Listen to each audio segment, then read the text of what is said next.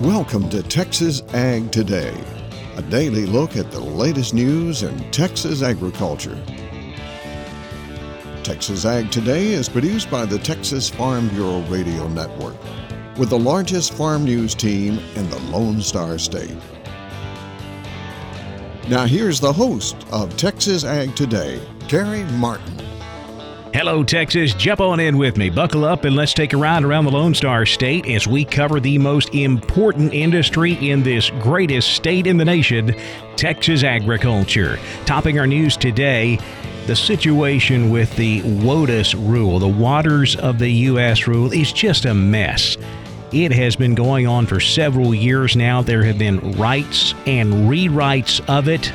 The Biden administration has now decided they're going to scrap the Trump administration rule and write their own. But they are saying they're going to get input from farmers as they write it. We'll have an update on that coming up to kick off today's show. My name is Kerry Martin. I'm your host along with the largest and most experienced farm news team in the Lone Star State. And we're all standing by to bring you the latest news in Texas agriculture. From the piney woods of East Texas to the rocky ranges of the Trans-Pecos. And from the Panhandle down to the Rio Grande Valley. A lot of Texas High Plains wheat fields got hit with stripe rust and wheat streak mosaic virus last season, and that's caught the attention of local wheat researchers. I'm James Hunt, and I'll have that story on Texas Ag Today. Although the Texas sheep industry is at a crossroads, the demand is increasing for meat and wool products. I'm Tom Nicoletti, and I'll have that story on Texas Ag Today. September is a transition month for gardeners, and it's here. Let's talk about it. This is John Begnaud talking about gardening in Texas in September. We'll have those stories plus Texas wildlife news and a complete look at the markets all coming up. The Environmental Protection Agency is in the process of rewriting the Clean Water Protection Rule, which has gone under a couple of different names depending on who's in the White House. The Obama-era Waters of the U.S. rule was very controversial in ag circles and was struck down on more than one occasion by the courts. It was replaced by the Trump administration's Navigable Waters Protection Rule, which was more accepted by farmers and ranchers. Now, the Biden administration has decided to rewrite their own version. EPA Administrator Michael Regan says he's committed to working with farmers and ranchers on the rewrite. So we are pledging to engage all of our stakeholders all across the country, be extremely transparent, learn the lessons of the past, and charge forward with a durable rule that provides certainty, that doesn't overburden or penalize the small farmer while protecting water quality and good drinking water. And I know we share that goal in common. Reagan says they hope to have a preliminary rule out by November. Plains Cotton Cooperative Association members will be receiving year-end cash distributions. Cotton farmers in Texas, Oklahoma, New Mexico, and Kansas, who are members of the Lubbock-based Plains Cotton Cooperative Association, will split nearly $9 million in cash dividends and more than $12 million in stock retirements this year. PCCA recently announced the further fiscal year-end distributions for grower owners at its 68th annual meeting. Kevin Brinkley, PCCA President and CEO, said the association understands it is necessary to accept an appropriate level of risk to make money for their farmers. He said the board challenged staff to develop recommendations that would create new marketing opportunities and establish risk tolerances. He said those risk tolerances provided PCCA the freedom to identify and act on opportunities to add value to its grower owners' cotton. PCCA is a Lubbock-based marketing cooperative owned by farmers in Texas, Oklahoma, Kansas, and New Mexico. For the Texas Farm Bureau Radio Network, I'm Jessica Domel. We've known all year long that sorghum acres here in Texas are going to be higher this year. The latest official numbers from USDA confirm that. Texas harvested sorghum acreage expected to be 1.83 million acres this year. That's 22% higher than 2020. As a result, production is also forecast to be higher. We're expecting to produce 121 million bushels of sorghum this year. That's up 28% from last year. Yield is expected to average 66 bushels an acre. Plant diseases are getting extra attention from High Plains wheat researchers. James Hunt has the story from Amarillo. A lot of the wheat varieties grown on Texas High Plains farms were developed locally by Texas A&M AgriLife researchers based in Amarillo. And as they continue their work to develop new varieties, wheat breeder Jackie Rudd and his AgriLife colleagues are always looking for ways to improve yields, drought tolerance, and the quality of our wheat. But there are also situations that pop up and signal the need for special attention by the wheat breeding team. And Dr. Rudd says in the new season getting underway, there is a heightened focus on strengthening defenses against stripe rust, a disease that hit area fields pretty hard last season. Stripe rust is something that we don't have every year, but it can be really bad. We've made sure that all of our varieties do have good stripe rust resistance. So we're good there, but it's just something that you got to watch out for. Sometimes early season, the biology of the stripe rust, meaning that the different biotypes that are out there, something can change, and a variety that's resistant might not be resistant all season long. So those are important things to know about to just kind of keep up with what's happening. Dr. Rudd says developing more resistance to wheat streak mosaic virus is also in the pipeline, as that disease also caused a lot of problems for area farmers last season. Speaking of AgriLife, for those of you who are interested in hemp production, there are 3 hemp field days coming up. The first one is in Lubbock at the AgriLife Research and Extension Center on Monday, September 27th, beginning at 1:30 in the afternoon. There will also be field days on October 7th near Chillicothe and October 8th near Muleshoe. For more information, contact AgriLife Extension. I'm James Hunt on the Texas Farm Bureau Radio Network. The Texas sheep industry is at a crossroads.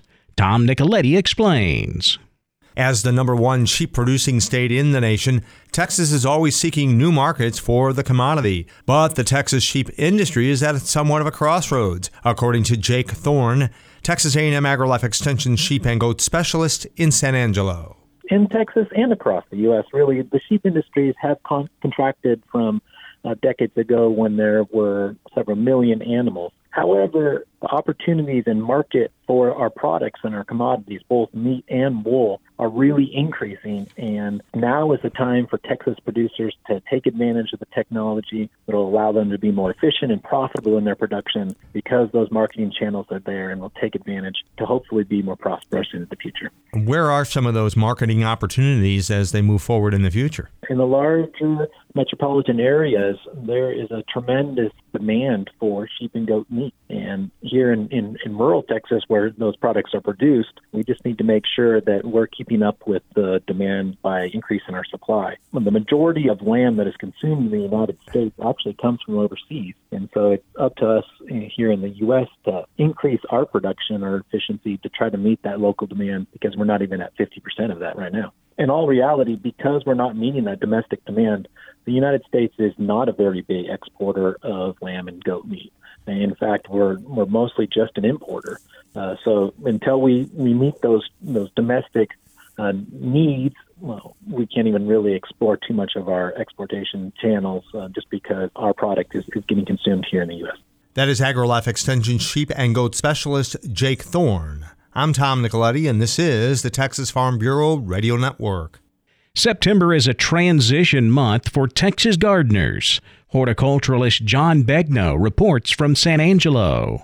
Well, September finally got here, and we all know that September can actually be one of the warmest months, and who'll know what it's going to be like. But looking at the things we need to do, it's a great time to get plants ready for winter, but also to do some planting, whether it's vegetable gardens or whether it's trees or shrubs. September is one of the best months to get all of those kinds of things done in the landscape. So we'll start out with a little light pruning. You can go through there and do some pruning on branches that are dead. You can see the difference right now, so let's take them off.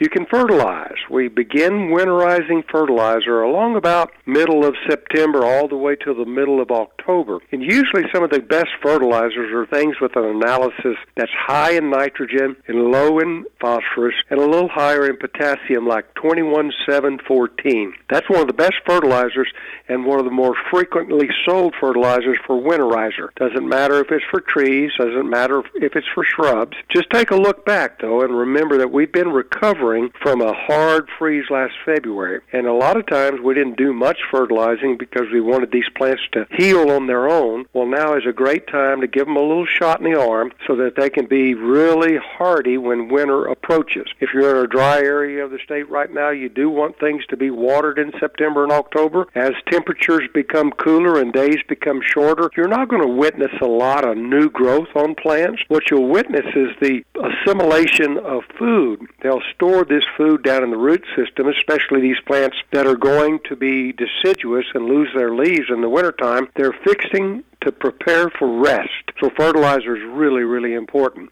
We get a lot of questions right now about weeds, winter weeds especially. Don't jump the gun. Pre-emergence weed killers are normally in Texas usually put down beginning around the 1st of October through the middle of October all the way into the 1st of November. It's way too early right now. Do a little scouting around. See what plants need to be replaced, which plants you want to make it through next spring. Do a little removal, plow your gardens, plant bluebonnet seeds right now. This is John Begnaud reporting from San Angelo for Texas Ag Today. There are some unique hunting opportunities coming up this fall. We'll have more on that after the break. And a fire in your horse barn can be a devastating event. Dr. Bob Judd has more on that coming up next, right here on Texas Ag Today.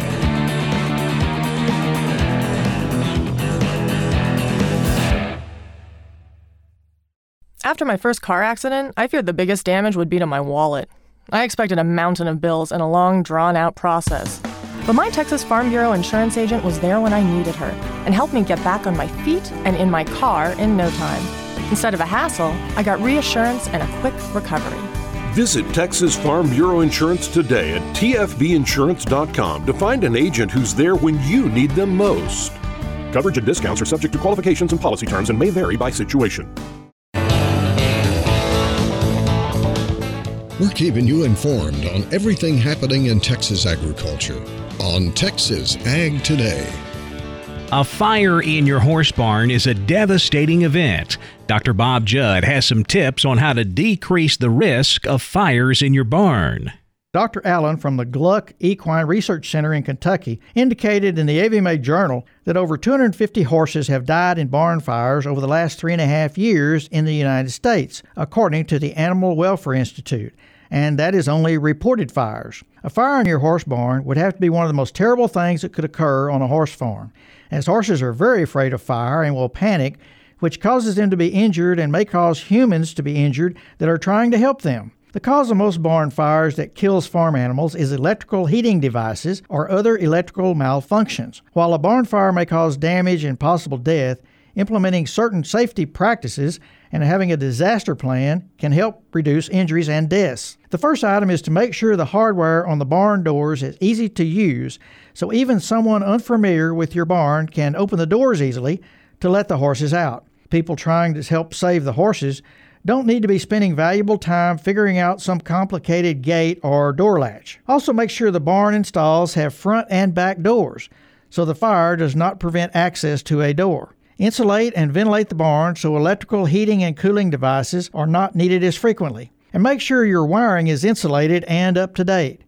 Wiring that is 50 years old is more likely to fail than newer wiring. Clean the barn by removing debris and cobwebs and keep hay and bedding in a separate area from the horses if possible. Fire alarms, smoke sensors, and a sprinkler system are a good idea as well, and keep an in-date fire extinguisher available. I'm Dr. Bob Judd. This is the Texas Farm Bureau Radio Network. There are some unique hunting opportunities coming up this fall, but time is running out to get in on them. Jessica Domel has the details in today's Wildlife Report.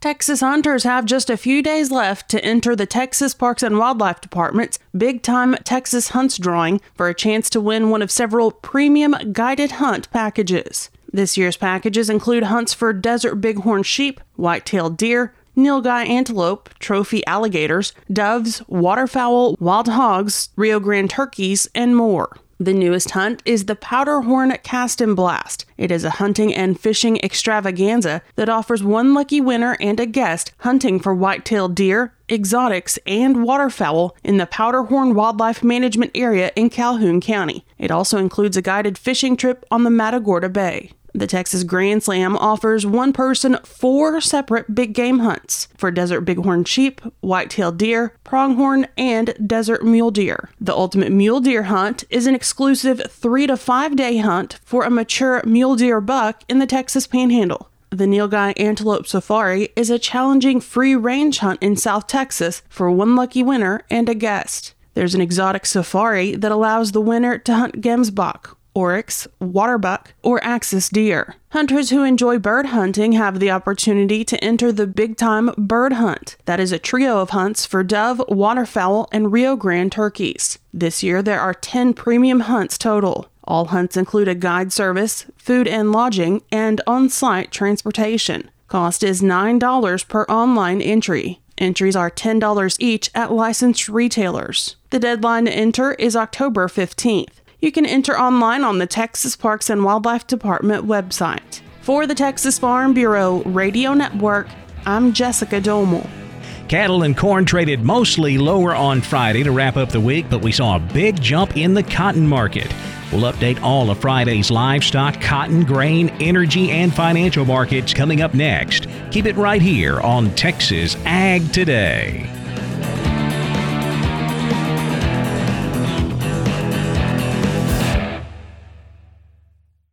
As harvest begins, the American Seed Trade Association reminds farmers to be diligent in taking the proper precautions to ensure treated seed does not enter the domestic or export grain supply. When properly handled, seed treatments are an effective agronomic tool that provides seeds the necessary protection for a strong, healthy start. Completely remove all treated seed left in containers and equipment used to handle harvested grain and dispose of it properly. Always be careful to follow state and federal guidelines for proper handling, storage, and disposal of treated seed. For more information, visit seed-treatment-guide.com or contact your seed dealer. We're giving you the market information you need on Texas Ag Today. We saw a mixed trade in the cattle complex to wrap up the week on Friday. Live cattle finished mostly lower. Feeder cattle wrapping up the week mostly higher. We'll start with the live cattle market. October down 30 cents, $122.92. December live cattle down 47 at $128.15. February down 32, $132.62. The feeders mostly higher. The exception was the nearby September, a very lightly traded contract about to go off the board. It was down 27, $154.62. October feeders up 50 cents, $157.35. November feeder cattle up 47, $158.57. Cash fed cattle trade this week. We ended up selling most of our cattle here in Texas at $124, few as high as $124.25. As we move up north, that big premium they've been seeing recently has backed off. Their sales topped out at $125 on a live basis, $198 on the rail. Boxed beef on Friday was mixed. The choice down $1.31, $304.29. Select was up $1.36, $276.35. Now let's check the auction barns. We're walking the pens with Larry Marble. Here's a Texas-sized glass of iced tea for you and a livestock market operator report from Rodney Butler. He sold cattle in Beeville this time of the week last week. Rodney, how did that sale a week ago go? Yeah, sir, we had a good sale Friday. The market was a little softer in spots, but overall we had a good sale, sir. We had some good cattle. Let's walk those pens. We had 304 head of cattle, 4 horses, and 10 goats. Your 200, 300-pound steers are $1.39 to $1.80. Heifers $1.39 to $1.48. Your 300, 400-pound steers $1.48 to $1.85. Heifers $1.33 to $1.58. Your 400, 500-pound steers $1.46 to $1.74. Heifers $1.26 to $1.59. Your 500, 600-pound steers $1.28 to $1.48. Heifers $1.29 to $1.36. Your 600, 700-pound steers $1.29 to $1.35. Heifers $1.30 to $1.33. 700, 800-pound steers $1.21 to $1.27. Heifers $1.08 to $1.14. Packer cows were pretty steady. We might have had a little stronger stocker cow cow market. So Tucker cows brought anywhere from 30 to 72 cents. Bulls brought from 81 to 93. Stocker cows brought anywhere from 75 to 114. And our bred cows brought anywhere from 570 to 950. And we didn't have any pairs. And we had 4 horses, and they brought anywhere from 400 to 460, sir. Good. What do you think about this Friday sale? I know of one set of calves coming, Charolais calves coming from one guy, and then I don't know of any other cattle right now that I know of, sir. Tell everybody how to contact you. Yeah, if I can help market your cattle down here in South Texas, call me at 361-358-1727 or call me on my mobile, 645-5002. Neighbor, I know Rodney will do his best to make today's sale a grand one, and I'll do my best to be back tomorrow with another livestock market operator report right here on Walking the Pens. I'm Larry Marble. Neighbor, good day to you. Thanks, Larry. Back over to the futures market now, where lean hogs closed sharply higher on the nearby October. It jumped $2.52 on Friday, closing the week at $87.27. December hogs up 30 cents, $76.80. Class 3 milk was mixed. Nearby September down a penny, $16.53 a hundredweight. October milk up 8 at $17.35. A big jump in the cotton market to wrap up the week. If you'll remember, back on Monday, we had a 300-point drop. Well, we wrapped up the week on Friday with a 300-point gain. Some very good technical factors helping to support the market throughout the week. Also, traders concerned about Hurricane Sam. Yeah, another hurricane out there making its way toward the U.S., so it is definitely getting some attention right now. We close with the December cotton contract jumping 353 points. It wrapped up the week at 95.99 cents. The corn market lower on the nearby contracts. December corn down 2.5, 5.26 3/4. If we look ahead to the new crop September 22 contract, it was up 1 1/4 at 5.11 3/4. The wheat market was mixed with hard wheat lower, soft wheat higher.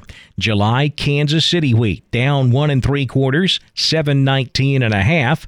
July Chicago wheat up 2 3/4, 7.16 a bushel. Rough rice was higher. November rice up 7 at $13.90 a hundredweight. November soybeans up 3/4, $12.85 a bushel. October soybean meal down 50 cents, $3.36.10 a ton.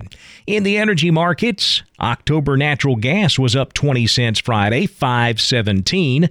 November crude oil up 70 at $74 a barrel. The financial markets mixed with the Dow up 47 points, 34,812. The Nasdaq down 3, 15,048. The S&P up 7 points at 4,455. That wraps up our look at the markets, and that wraps up this edition of Texas Ag Today. Don't forget, we'll be right back here next time to bring you all of the latest news in Texas agriculture. I hope to see you then, right here on Texas Ag Today. Thanks for listening to Texas Ag Today.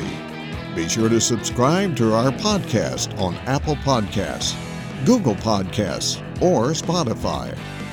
For more Texas Ag news and information, check out our website at texasfarmbureau.org or tfbradio.com. Texas Ag Today is a production of the Texas Farm Bureau Radio Network.